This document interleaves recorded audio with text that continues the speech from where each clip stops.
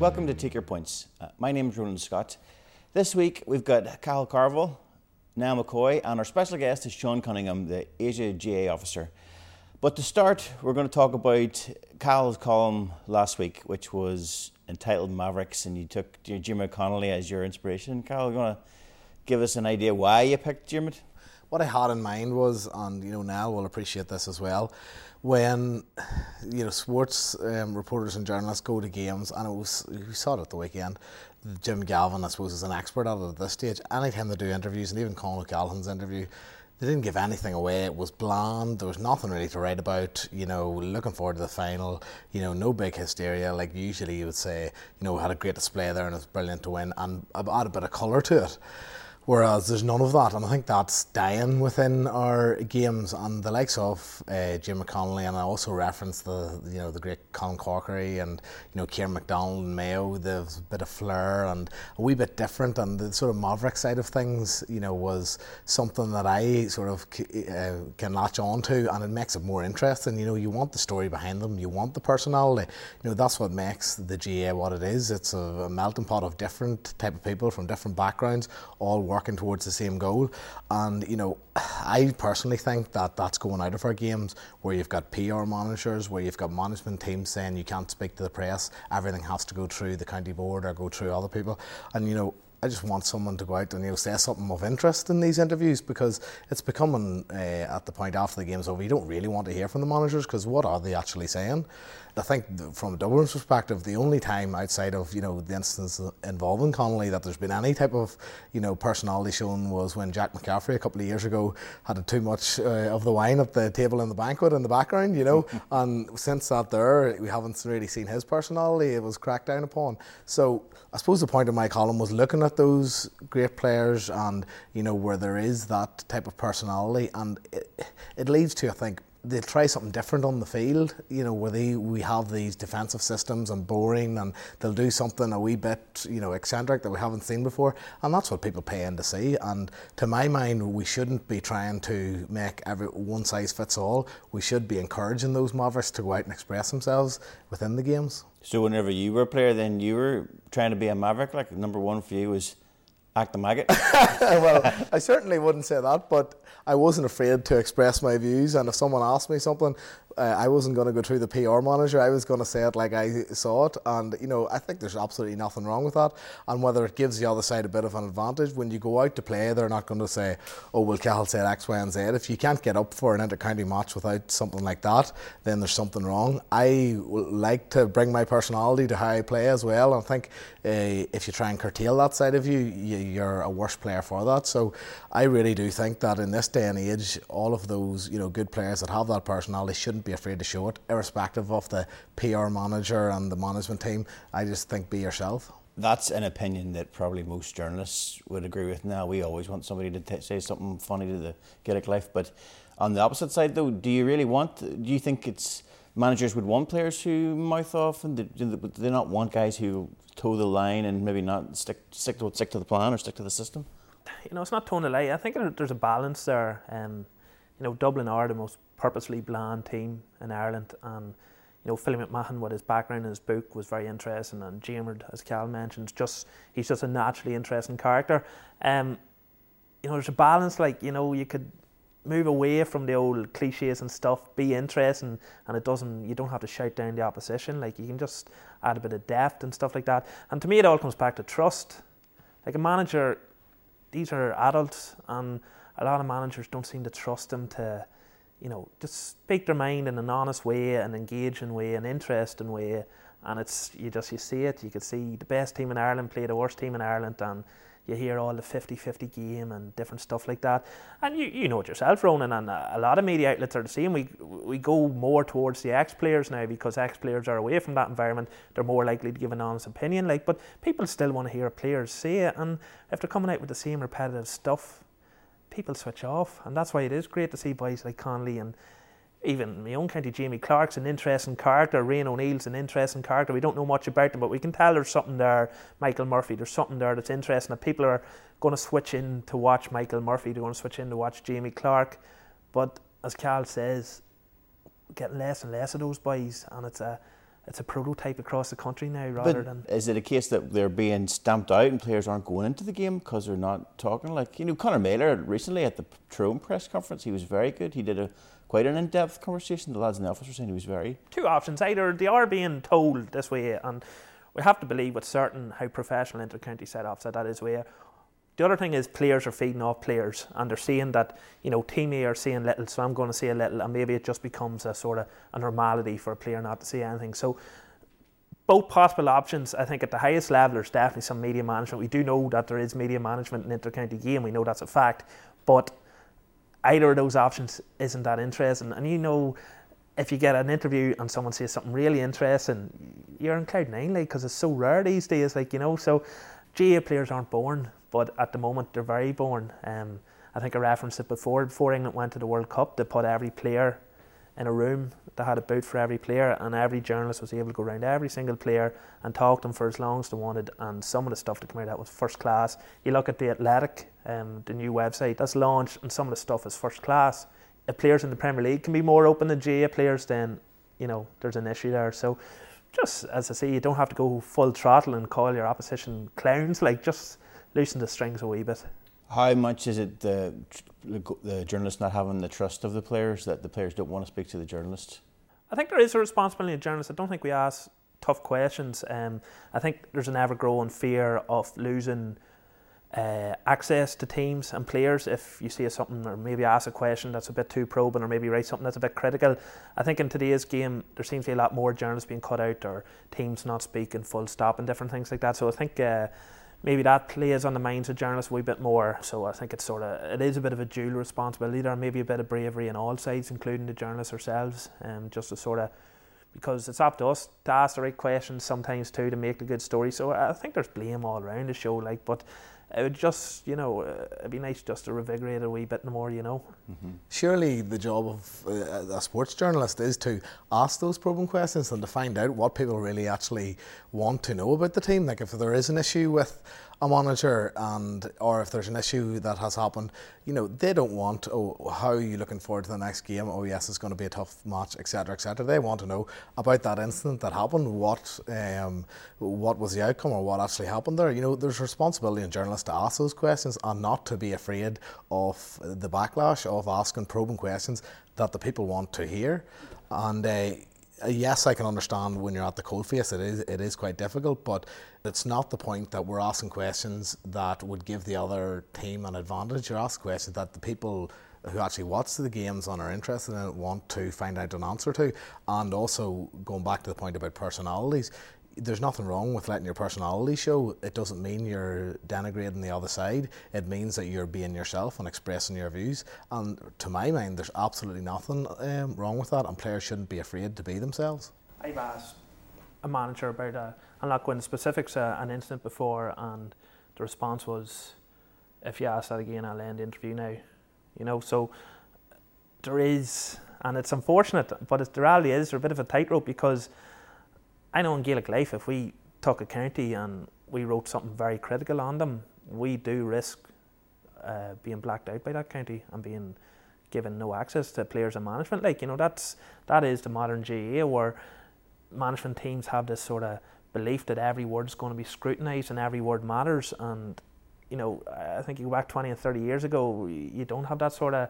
There's players wouldn't let their managers not speak to the media. They would see it as nonsense. But it's just the environment and everything. We're talking nutrition. Everything is just so controlled, and it's all about this controlled environment, and it's a consequence of it.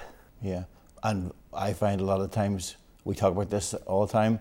The teams that let their players speak the most do the best. They tend to be the one. Anytime they do they circle the wagons, they're the teams that lose. I said before, I remember Cross McGlane, who have always been and still are an amazing team club for getting access, always been very honest, always give good copy, a team that would rarely go into cliche sort of mode and would say what to say, and really refreshing. But I remember, I think they were playing St Bridgeton in All-Ireland semi-final, and I think they put a stop, I could be wrong, but I think they put a stop, no interviews for that match, and they lost the match, and I'm like, how rare did Cross, so what benefit did it do?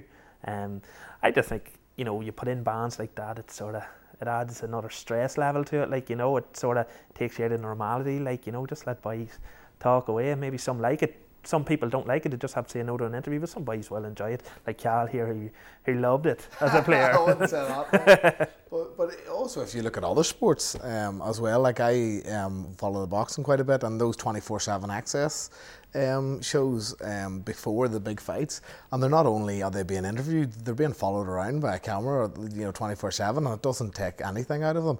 And even one example is the university boat race, which the amount of access that they give on that there, and the interviews and everything they got, and American football, the amount of characters that you have in it, and maybe the games aren't that interesting. Whereas the flip side in GAA, the games are amazing, but we don't have the characters anymore. American football, we have all the characters, all the colour, all the pageantry, but the games can be, not the best for us. So I think there is, in terms of branding and, bringing this to a global market and, increasing participation and involvement, etc., that does play a part in terms of letting people be who they want to be and express themselves. Is there an argument that maybe even the audience have got too used to this, the normality? Like, you just have to see Rory McIlroy when he gives an honest interview, the reaction on Twitter, like, everyone giving out. Like, I went to a talk night Rory McIlroy done with Alex Ferguson for some charity event, and I was so engaged, and like, he's absolutely brilliant.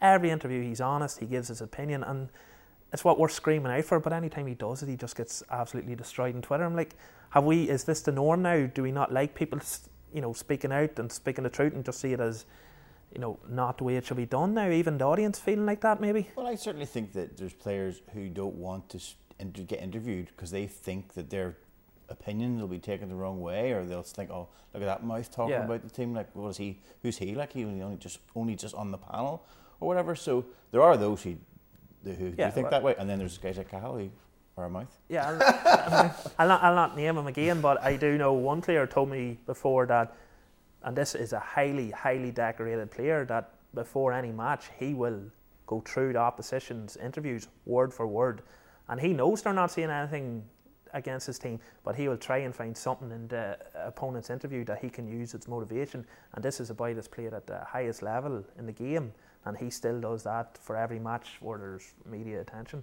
Is there possibly a way of beating Dublin is to do a blanket media ban after the weekend's performance? Doesn't look like they're going to get beat, does it, Carl? No, I think the opposite way is to allow all the media to come and speak to them. Maybe that's it, because the whole media ban's been there with Mayo and been there with all of the pretenders to the crown. And I think let's go in the opposite way and let them go out and express themselves. Go man for man, don't go defensive. And like, where is the blueprint for beating Dublin? Everyone said that Mayo were the team who had the physicality and the ability to do that, and I've said previously on this programme that I thought the legs were gone and the mileage on the clock for Mayo, and success, even with this Dublin team who have some of the older players, it's been rejuvenated with the youth coming through, but also that success breeds more success, and with the likes of Mayo, how many times can they go back to the well? Can or will they be beaten in the final? I can't see it, but what I will say is Kerry have the players to give Dublin a lot to think about, and I think if there was any team that could take them, especially for the 5 in a row and going back to 82 and Kerry being unable to do it, and the special players, the youth that they have in that, especially in the Kerry forward line with O'Shea and Alex Clifford, and if they can get O'Brien back, which I think he will be back for the final, I think they have as good a shot as anybody. But is this a special group that are going to go down as the best of all time? I think in 3 weeks' time we will see Dublin doing 5 in a row, and they'll go down as the greatest team, and some of those older guys will go off into the sunset with an array of medals that will be the envy of the rest of Ireland. What was your thoughts now on? Just on Peter Keane, I don't know if you saw the quote today, he's decided just to take the mick with the interviews. He's doing exactly what he wanted to do. He said he didn't watch the Dublin match and different things like that, so more of that please before the final. I give Kerry more than a serious chance, to be honest with you. I do expect them to win, but I really don't see it as the foregone conclusion as some made out. I was before the Dublin Tyrone match in Healy Park, the dead rubber the other week, heard a number of people on the radio that Tyrone would rather play Kerry than Mayo, and I just couldn't work that one out, because as Cal said, I'd seen Mayo against Down struggle for a lot of it, didn't really know their system. Armagh, you could see some better officiating, Armagh would have won down Castlebar. Certainly would have forced extra time anyway. Got a bit of momentum, went well, but to me, they were a team that were getting every last drop out of them. Where Kerry and even Tyrone, to me, look better outfits. I think Kerry obviously showed at the weekend they're a better team right now than Tyrone. I think they've an excellent chance. David Moran's been superb in midfield. Tommy Walsh came on and was very, very impressive when he came on. Just doing the simple things, taking catches, laying them off now. His shooting still looks incredibly rusty. I've seen him a few times now since he came on in cameo, since come back from Australia, and his shooting's just completely gone. They were very naive at the back in the first half against Tyrone. Now that's the big worry for me. Con O'Callaghan, his movement is just unbelievable. You look at the second goal of the weekend; it was incredible. His sidestep there. So if there is naive again at the back, they'll not win. But if they can sharpen up at the back, get the sort of matchups right, get the cover right, the position in the cover right, because it's been all over the show all year. I think out the field from 8 up to full forward, and O'Brien will get off at that Mead black card. I give them a really solid chance of winning, to be honest with you. Yeah, and you could say too that they may not win this year, but that's a team that's got massive potential. Oh yeah, it's a very young team. O'Shea there, Levin, Clifford there, they're all young lads. And even your boy Sherwood to come on, I thought he made a really big impression. I think it's 17 players from the 5 All-Ireland minor winning teams have already made their senior debuts. We can imagine a few more that reach the semi-final this week are going to make it the next year too. It's incredible. Probably as good a talent coming through as anyone, and that includes Dublin. So, can they manifest in an All-Ireland winning team over the next couple of years? I think that's an absolute certainty. Can they do it in 3 weeks? You're right. Maybe a year too soon, 2 years too soon, but I really expect it to be a tight final. Were you surprised with the Tyrone result, and do you think this call for Mickey Hart's head is a valid one?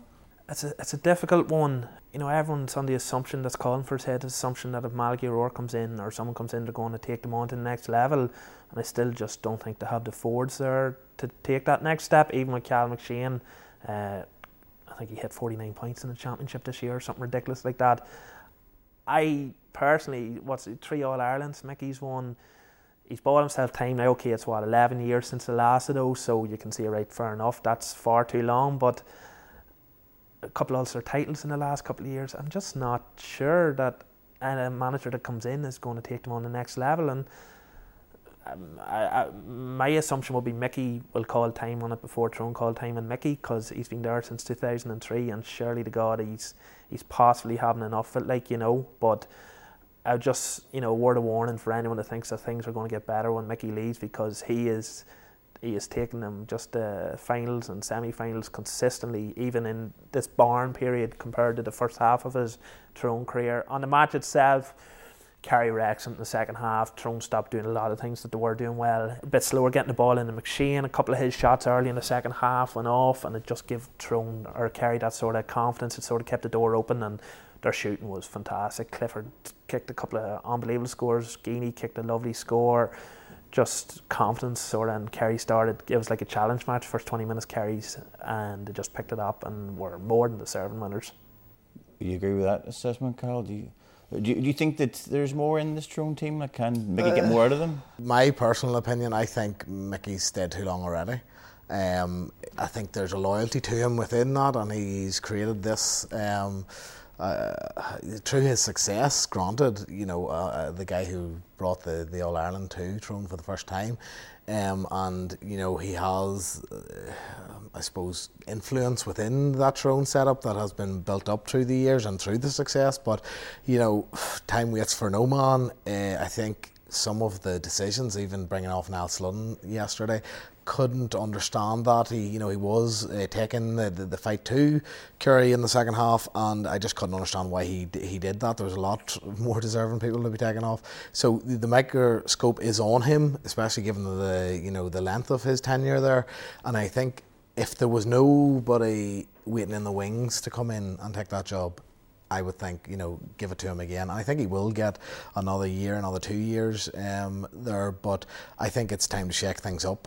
I slightly disagree with Niall on the basis that I think they do have the forwards there, and they do have the players to push on and to get over the line against Dublin, but it needs reinvigorated. It needs a bit of courage to change that defensive formation, to push on. Like McShane has been a revelation this year.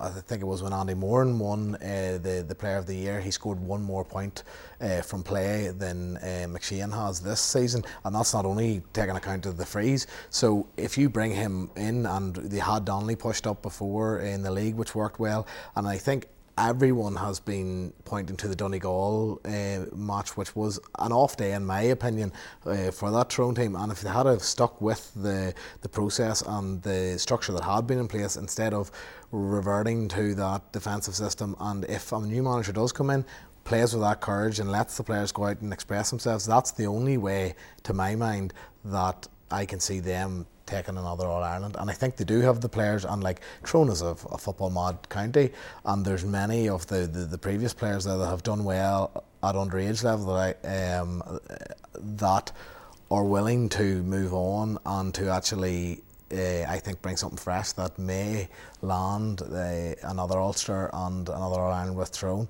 I think Mickey, pay him his dues, he's been a great servant to the GAA and to Tyrone especially, but you know, every dog has its day, and I think it's time for someone else to step up the plate in Tyrone. You were going to cut in now? You know, you have McShane playing potentially Player of the Year form, yet they still can't get past the semi-final. And I just, you know, you look at Jamie Brennan, the impact he's had, you look at Paddy McBurdy, I just don't see who else is there that can step up in Tyrone and be to that sort of level, a McBurdy level.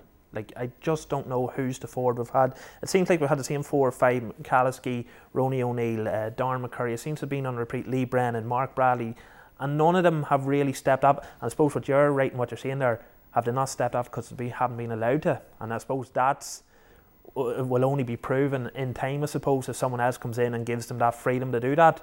So I suppose it's a straw man's argument. We won't know for certain, but to me, I just don't see a top-class Paul Mannion there or something like that. Tyrone fans are probably saying right now, Derek Canavan, he's coming in. Yeah, but what is he? What age is he? Is he even 20 yet? Like, it's got, again, just time. But I suppose on what we've seen, certainly. So maybe it'd be the perfect time for someone like Derek Canavan to have someone else come in and give him that freedom. Because it's not only in Tyrone, we've seen this happen in other Ulster counties where we see superb underage minor corner forwards all of a sudden are hard-working half forwards. And I suppose, as you say, maybe it is all about the manager, and maybe if Mickey does step aside, we might see these players move to the next level.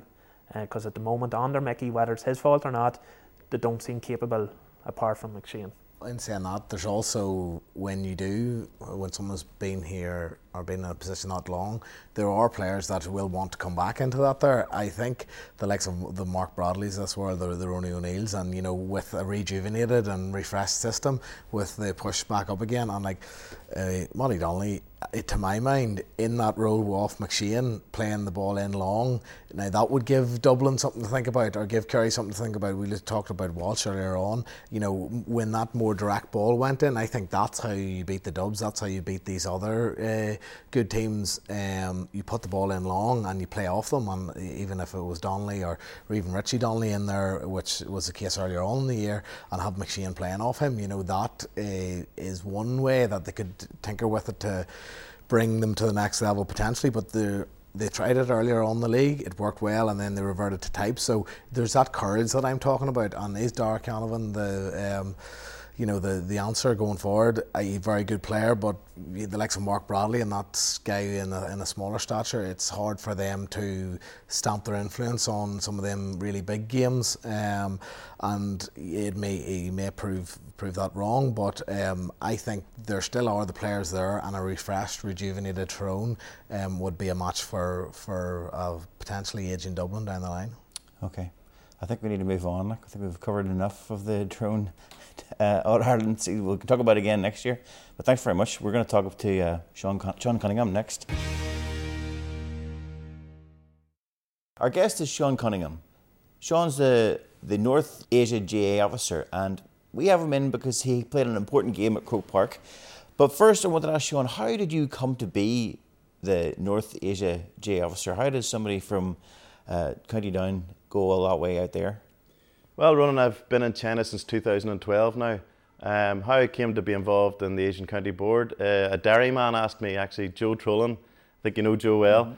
Joe's a good balance screen man, and Joe had asked me would I become involved in the committee, and then I progressed to be the North Asia officer. It's a voluntary role, but it's one that I hugely enjoy. It's a very demanding role. I mean, it's a huge region. North Asia encompasses, there's clubs, a lot of clubs in China, Japan, South Korea. The number of clubs is growing.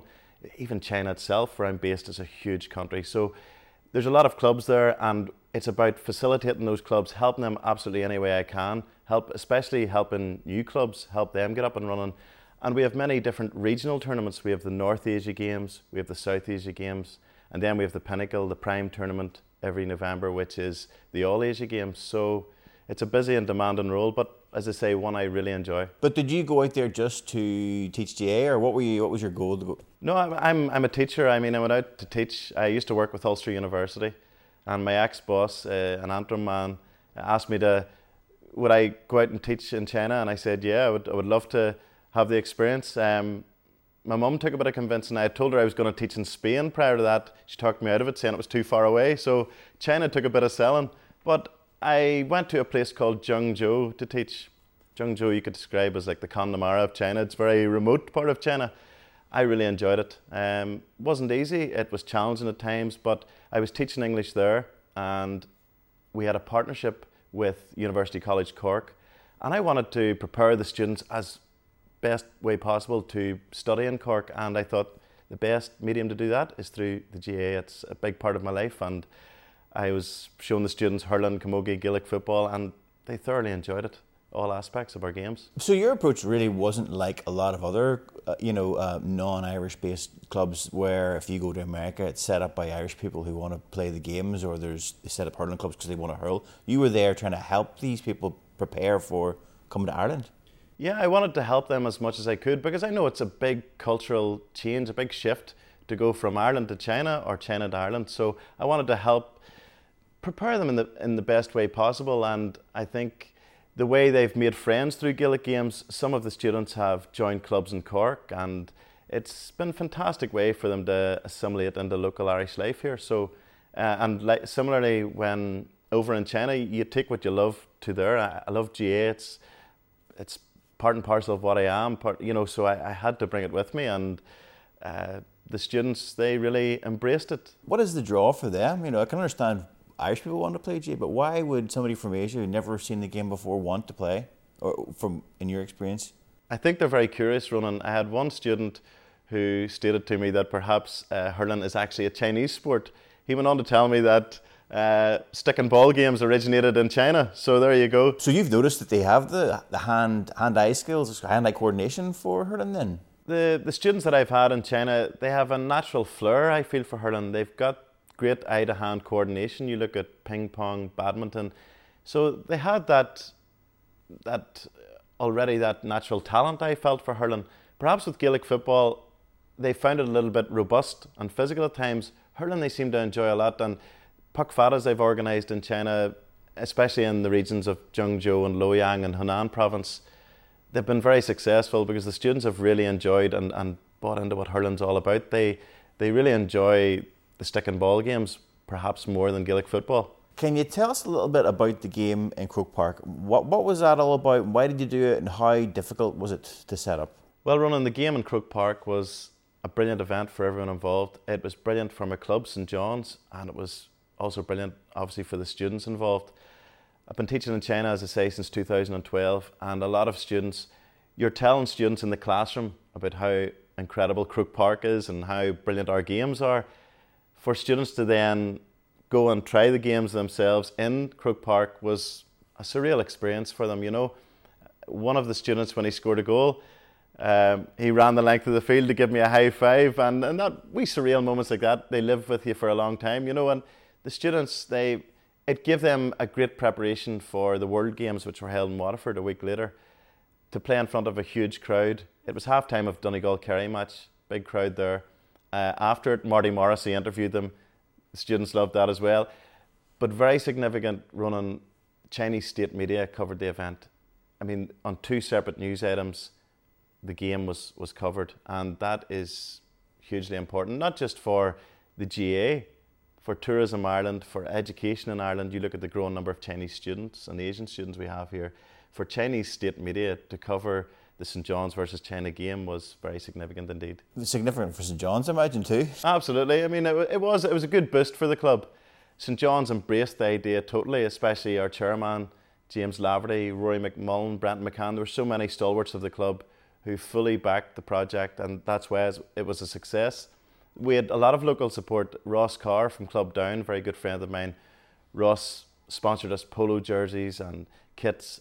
Paul Devlin, a Down player, Kilcoo man, he sponsored gloves for each and every player. So we also, Jason Sherlock, who came along to give the players individual team talks and wee pep talks, so touch of class from a legend. It was great that we had all that support. St John's also won the East Down Reserve League yesterday, managed by a good Tyrone man, Alan Henderson. So Alan was a bit deflated after the Kerry match, so that gave him a good lift to bring some silverware back to the club. So fair play to the lads for bringing the Reserve League Cup back. So why did state media cover it? Like, what was the significance for them, or how could they get that game onto such a big audience? Well, I always believe in thinking big, and I thought, why not contact Chinese state media? The only thing they can either say yes or no. Thankfully, very fortunately, they said yes. One of their main correspondents is based in Dublin, so I was able to get his contact, met him for coffee. We gradually got him around to the idea of covering this game, and they followed us around the whole day, which was priceless. I mean, the scale of China with over 1 billion people, 1.4 billion people, that was huge that the game was covered in that. So, and they want to cover future events as well, so it's the start of an interesting dynamic and a strong relationship. What was the reaction of the players to playing at Croke Park? How did they feel about it? Like, I mean, were they amazed at it, or was this a small stadium for them, or how did they respond? It was absolutely amazing for them. They're still buzzing from it, and I mean, it was ideal preparation for them, perfect preparation for them to then go on and play in the World Games. They were a bit daunted by going to play in the World Games, but once they've played in Croke Park in front of that huge crowd, in front of their own state media, then it didn't seem as daunting. I mean, for our own club, we had a husband and wife playing for the St John's team. We had Rory and Isabel McMullen. We had a husband and wife playing for the China team, Jack and Grace. We had 2 brothers playing for St John's, the Megarian brothers. We also had a father and son playing for St John's, Kieran and Kaelan Murray. So all those family ties made it a really special event as well. But for the Chinese students, as I say, especially for the wee student of mine that scored the goal, that'll live with him for a long time. My dad was doing umpire, and he knows the student because he's been over to Ireland a number of times, and my dad was clapping and shouting and roaring, when he scored it. I said, Dad, you have to be neutral when you're an umpire here, so everyone bought into the excitement and the buzz of the game and the occasion. You were saying that the students are trying to get involved in any way they can. Some that couldn't play, but they helped out in other ways. Yes, one of the students from Zhengzhou who couldn't make the game, she really bought into what the GA is all about. She contacted me and said, Sean, unfortunately I can't afford the trip, but I would really like to contribute and help out. Is there some way I can contribute? So I thought over it, and I met her for coffee, gave her a St John's jersey. I realised it was the 40th anniversary of the Sunday game, as well as the 40th anniversary of diplomatic ties between China and Ireland. So she did a small clip. At the end of it, she said, what do you think of that, Joe Brawley? Joe then retweets that, and I think we're sitting on 15,000 views now. So It shows you there's a role for everyone. One of the students who didn't want to play in the game, she was asking what way she could help as well, and she was a wee PRO for us in the day. So, there was, and Vinny from our own club from St John's was a fantastic PRO as well. He was taking hundreds of photographs, so there's priceless memories throughout the day. How important are the World Games, for clubs like ourselves in promoting the game? How do they help? The World Games, I mean, a huge event. The growing number of teams. From Asia alone, we had 6 teams, which is very significant. We're already thinking ahead to the 2022 World Games, which hopefully will be held in Waterford again. They were fantastic hosts. We had twinning partnerships. Ourselves and Hertfordshire GAA were twinned with Dungarvan GAA, and they were fantastic to us as well, just helping the students settle on that. We would love to grow the number of teams further still. We're not resting on our laurels. We've a lot of work to do. The strength and conditioning of teams from America and from Australia is light years ahead of where our Asian teams are at the minute. But long term, we would very much like to be competing with those teams.